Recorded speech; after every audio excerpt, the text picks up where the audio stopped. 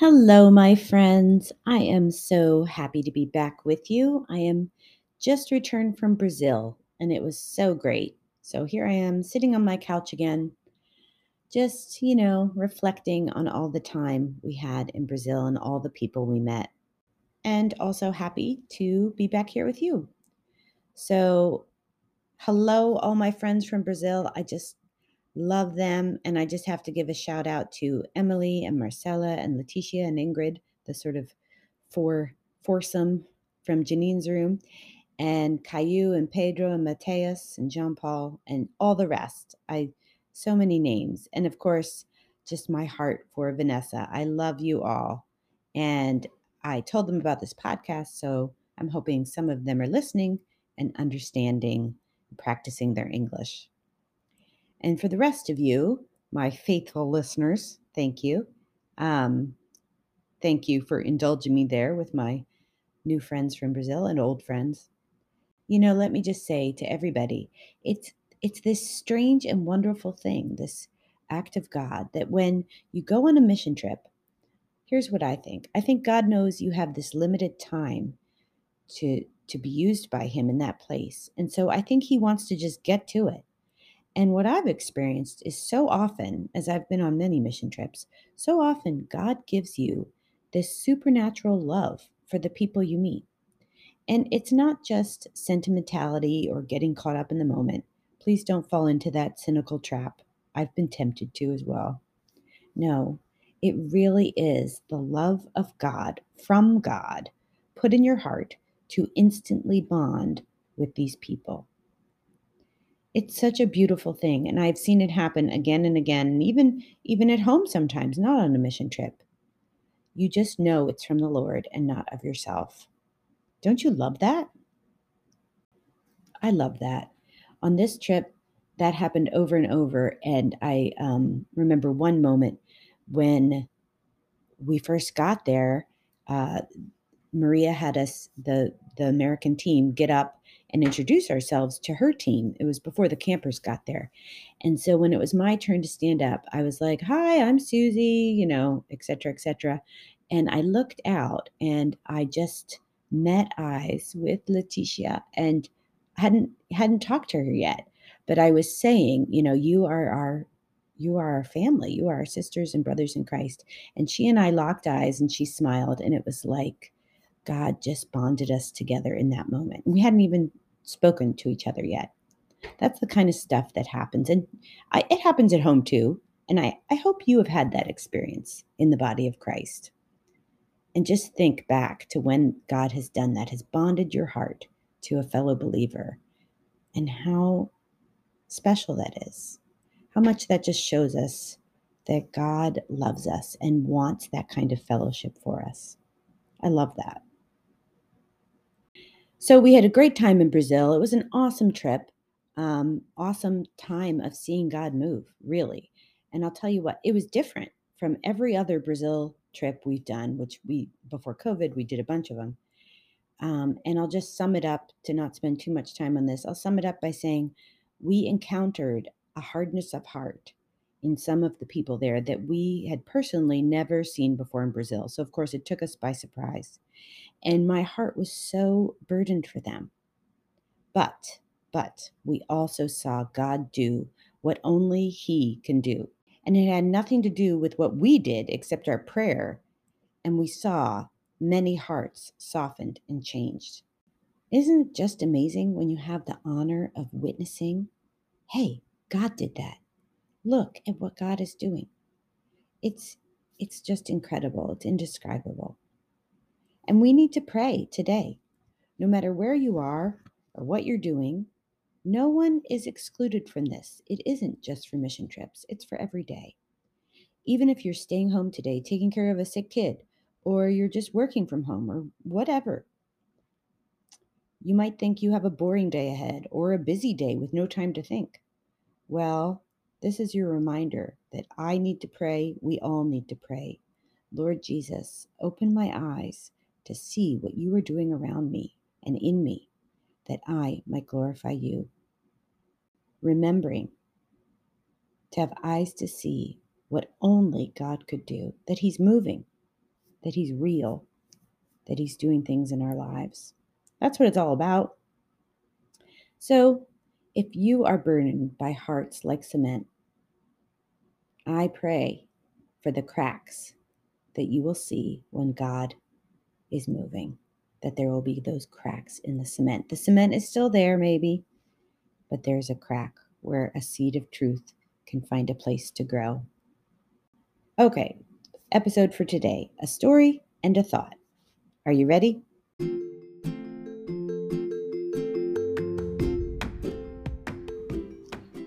This is the Pause and Ponder podcast with me, Susie. I hope that this will give you just a few minutes to consider the greatness of God today.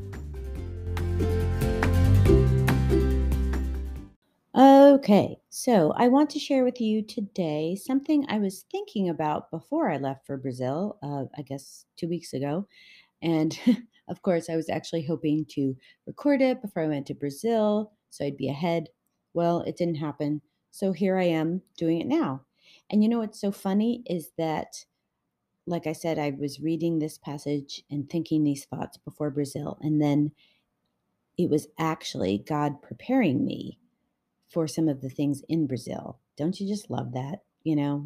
So cool. And so I got a richer appreciation for this passage and for these thoughts while I was there. God's so good. So, anyway, I want to start with a story. Have you ever heard of Harry Ironside?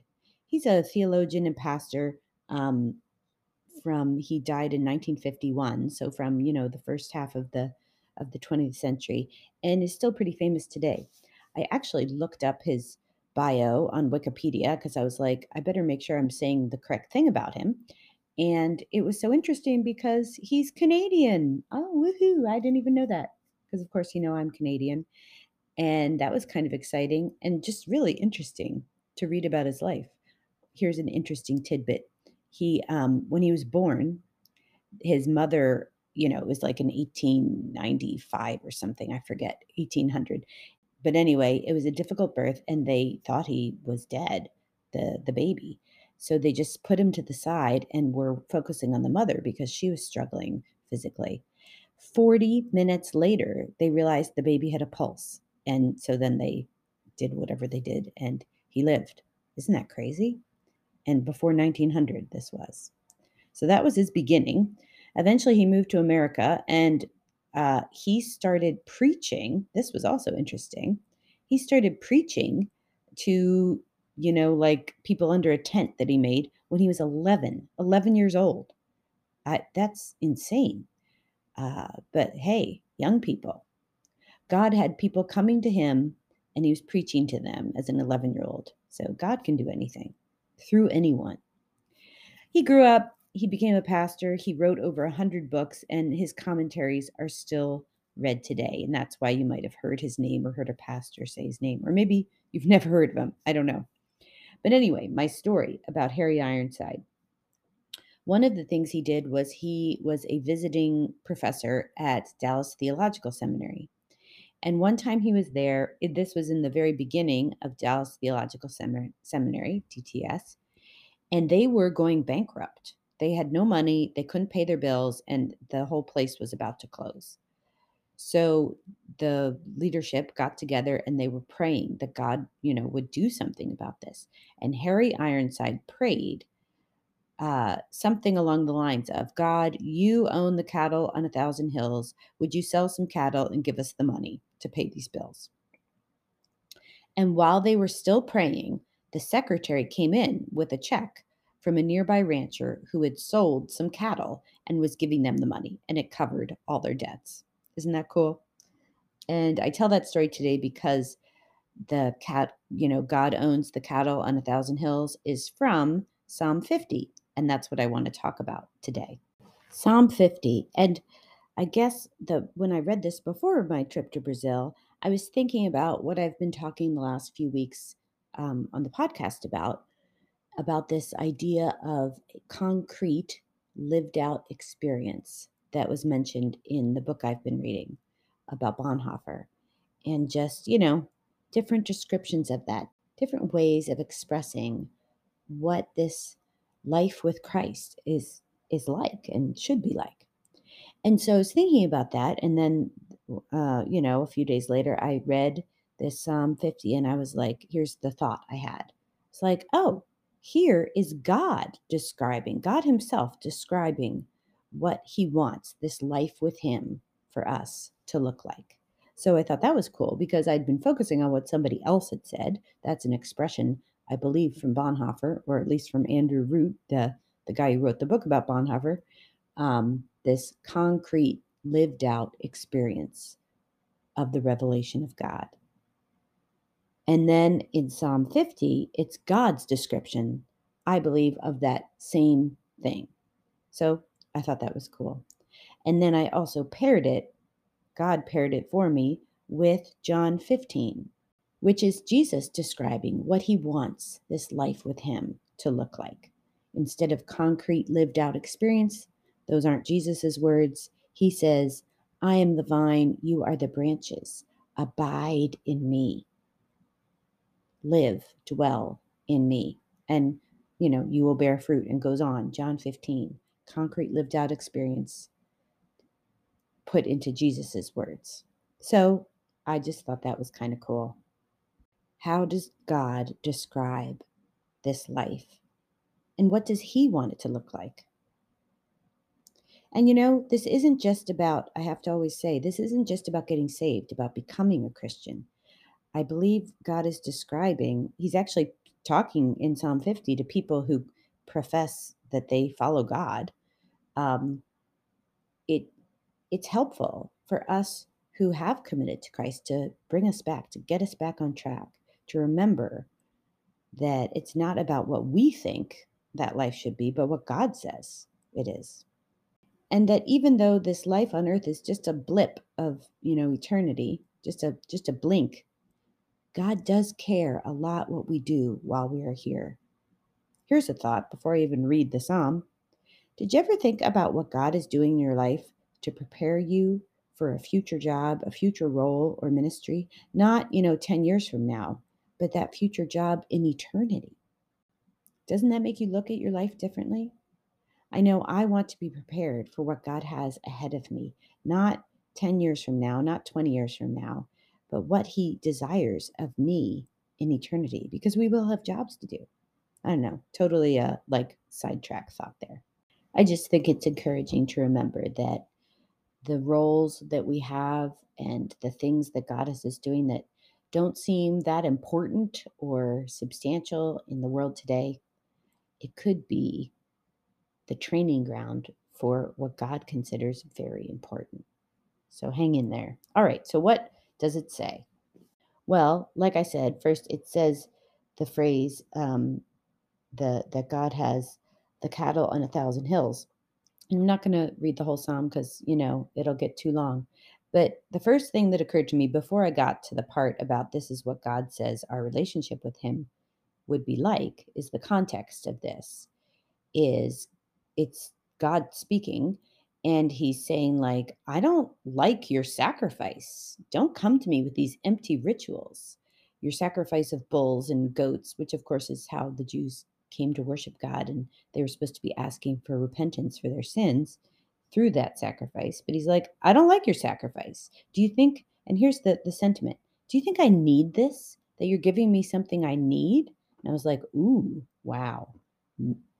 God doesn't need anything. It's actually an attribute of God. It's called aseity. I think that's how you say it. Um, and he's self sufficient. He doesn't need anything, and we don't manipulate him into giving us things either. And he makes that very clear in Psalm 50. And so I thought it was interesting because even Harry Ironside used that passage, he owns the cattle on 1,000 hills, to ask God to give him something. And it's not in the Bible, it's not in the context of God has so much he wants to provide for you. Like he has the cattle on 1,000 hills. Look at how much God wants to give you. It's actually a whole different sentiment. God is saying, I own everything. The whole world is mine. The cattle on 1,000 hills are mine. What do you think you're going to give me? You can't do anything for me. And I probably sound a lot harsher than God. I'm sure God is not harsh in saying that, but it's true. Let's see, what does it say? So he says, like I said, I don't need your sacrifice. And then he says, for every beast of the forest is mine, the cattle on 1,000 hills. I know all the birds of the hills, and all that move in the field is mine. And then he goes on to express, this is where I'm getting this. I don't need that. He says, the next verse, if I were hungry, I would not tell you, for the world and its fullness are mine. Do I eat the flesh of bulls or drink the blood of goats? The rhetorical answer is no. And then in that context, God tells us what he does want from us. So, stop with the empty rituals, the habits, offering something to God, and instead give him this, what he is going to say. And so it says this, the very next verse. Let's see, verse 14. Offer to God a sacrifice of thanksgiving and perform your vows to the Most High and call upon me in the day of trouble. I will deliver you, and you shall glorify me. That's it. That's what, after God says, hey, I don't need your sacrifice. I don't need, these things you're doing without your heart in it, even words that you're saying. I don't need you to read your Bible every day just to check it off the list. I don't need you to go to church every week just to say, hey, I was there. I'm making God happy. God says, no, what I want from you is this. Offer to God a sacrifice of thanksgiving. Be grateful, give thanks. Perform your vows to the Most High. That's commitment. A vow is a promise. Make a promise to God, make a commitment to God to live for Him. And also, call upon me in the day of trouble. I will deliver you, and you shall glorify me. But the thing that captured my attention in that verse was the vow. Perform your vows. You know what? That's making a promise. What have you promised God this year, this month, today? We so often make New Year's resolutions, but how about instead of New Year's resolutions, we make a promise to God? He wants us to promise Him a covenant to live our life in service to Him. Promise Him that we will meditate on His word. Promise Him to live a pure life, to put sin away from us, with His help, of course. But this is a description of our commitment to God, expressed in prayer and lived out in life. He didn't want just something lived out in the temple or in our quiet moments with God. He's asking for a commitment to Him for how we live every moment, with God's help, of course. It makes me think of when Jesus said to His disciples, if anyone desires to come after me, let him deny himself and take up his cross and follow me. That's the same thing. Perform your vow, make a promise to God. And in that verse I read was in Matthew. In Luke, he says, take up his cross daily, every day, not just once. Oh, yes, I did that because back in, 1982, I accepted Jesus into my heart or something. No, daily. That's a lot. That can't be done without God's help. So, asking for help, it said, call upon me in the day of trouble. That's dependence on God, asking me in faith, receiving help, deliverance, freedom, victory. So, this is our relationship. We ask for help, we receive help. There's a back and forth. And the purpose of it all and the product of it all is glorifying God, a life that points to Jesus. People see God in your life. That's what God wants. I love that. And what was it? 2 verses of how God expresses this lived out experience of what our faith looks like in action. But Psalm 50 also goes on to describe those who don't do this. So there's only 2 groups of people in the whole world, those who commit to Christ and those who don't. And those who don't are called the wicked. And in the very next verse, God describes those who refuse to do this, who say, no, I'm not going to live my life that way. And here's what he says: what right have you to recite my statutes or take my covenant on your lips? Ooh, that's kind of, I don't know, that's kind of brutal. Like, you're coming here and giving lip service. You don't have a right to do that. Goes on to describe them. This is God's description of those who reject living for him. For you hate discipline and you cast my words behind you. That would be the word of God, right? Rejecting the Bible as God's truth, or rejecting applying it to our life. If you see a thief, you are pleased with him, and you keep company with adulteresses. So rejoicing in evil, rejoicing in sin. It goes on. It gets worse, guys. You give your mouths free rein for evil, and your tongue frames deceit. So we are known by our words. And more about words. You sit and speak against your brother and slander your own mother's son. Slander and gossip. These things you have done, and I have been silent. You thought that I was one like yourself. Ooh, the wicked, those who don't follow God, think something of God that isn't true. You thought I didn't care. You thought I was okay with all this. But now I rebuke you and lay this charge before you. Mark this, then, you who forget God, lest I tear you apart and there be none to deliver. Ouch. But you know what? It's true. There's a judgment. There's a judgment coming for our actions, for our words, every word. Wow. The world wants to tell us there's no judgment, and they make a God of love who doesn't judge anything. But we don't get to decide who God is. The Bible tells us who God is. It's what God decided to reveal about himself. And this is it. But that's not what he wants. He's saying this so that we can change our life. It ends back with the one who stops being wicked, the one who chooses to live for God. The last verse: the one who offers thanksgiving as his sacrifice, like he just said, I want a sacrifice of thanksgiving. The one who offers thanksgiving as his sacrifice glorifies me. To one who orders his way rightly, I will show the salvation of God. It's sobering. And I was reminded of this psalm over and over in my time in Brazil.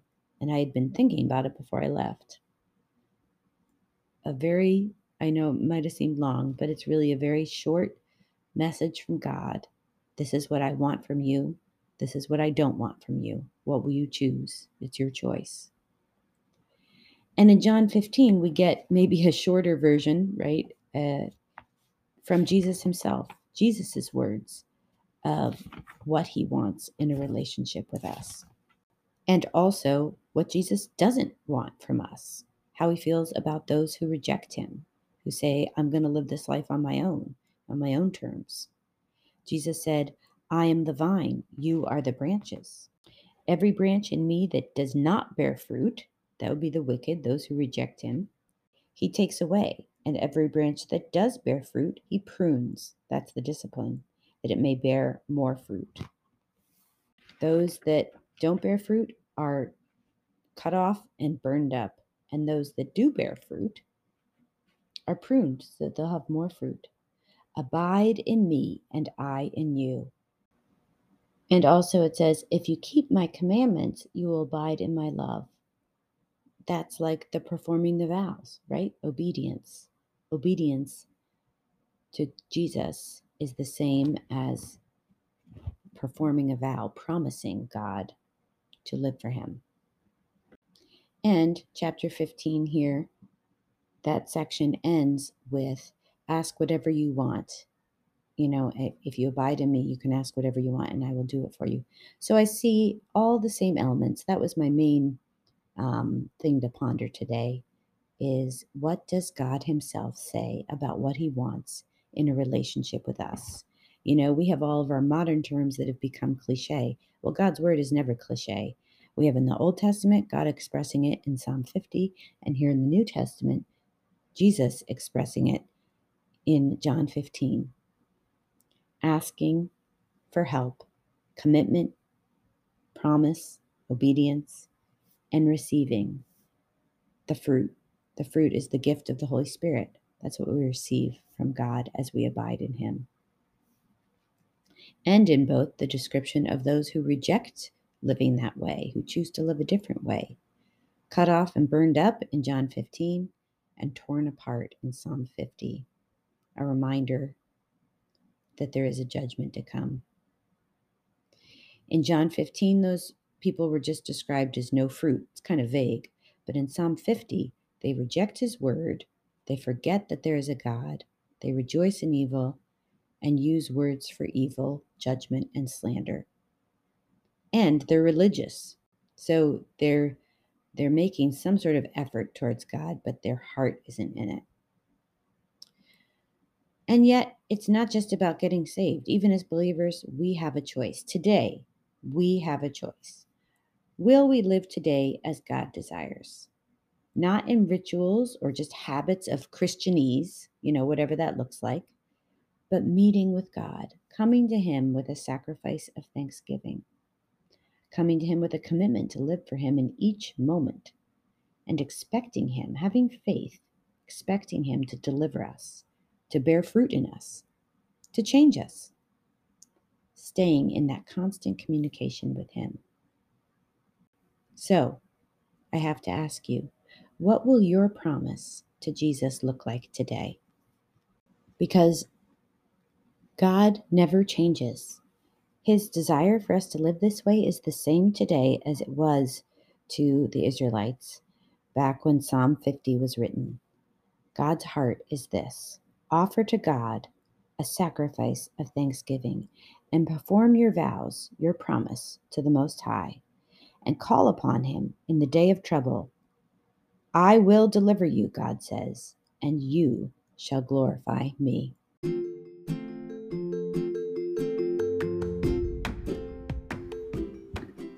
Thanks for listening.